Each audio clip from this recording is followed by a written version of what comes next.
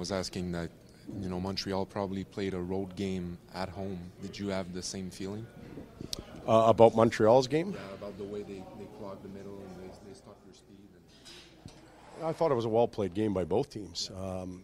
While they were doing that, we had to do that against their team. They're quick and they're fast, and I think those are two different things. And Montreal happens to have both elements.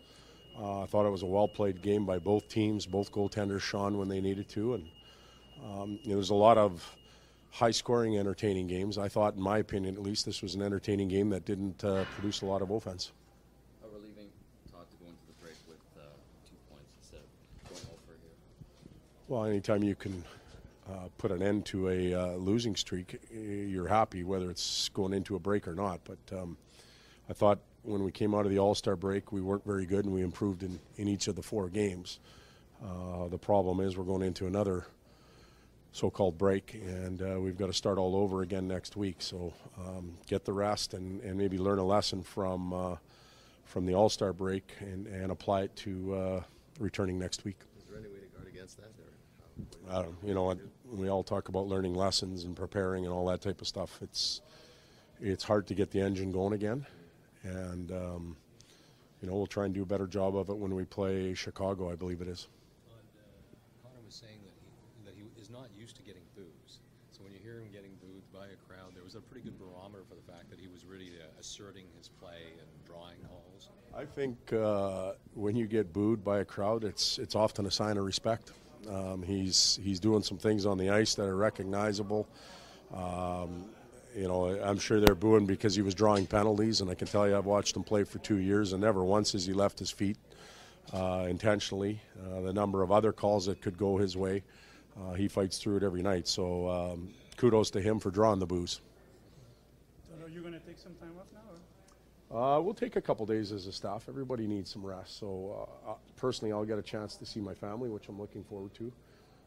I know a lot of the guys have some plans to go and get their rest. And this is the thing about the 5-day thing. Right now, everybody's excited about it. We're all happy that it exists.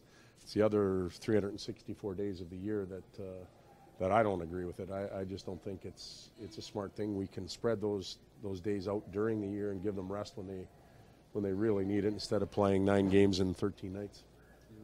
3 goals in the 4 games between the breaks. Is that just sort of an anomaly, or is lack of offense something you're going to have to address? No, I hope it's an anomaly. We normally can produce offense at a fairly good rate and find ways to score goals. Somebody was joking after the game. We tried to score 1 and win in Carolina, and we couldn't, so we decided not to score any and win. So, we've got nowhere to go but up after that. We had some good opportunities. I think our power play's got to get sharper, but the offense will come. So that was Connor's 100th game in the NHL. It's rare you see a player make such an impact in 100 games. There's a handful of guys who do. From your perspective, what's it been like to watch? Well, it's been, we get to see him, all those moments that the fans get to see on TV and during the games, but we also get to see him in practice. We get to see him prepare. We get to see him train. And there's a lot of what he does that goes missing from the everyday fan. So we're lucky enough as a staff and teammates to see that. And I think the special players do that in a real good way.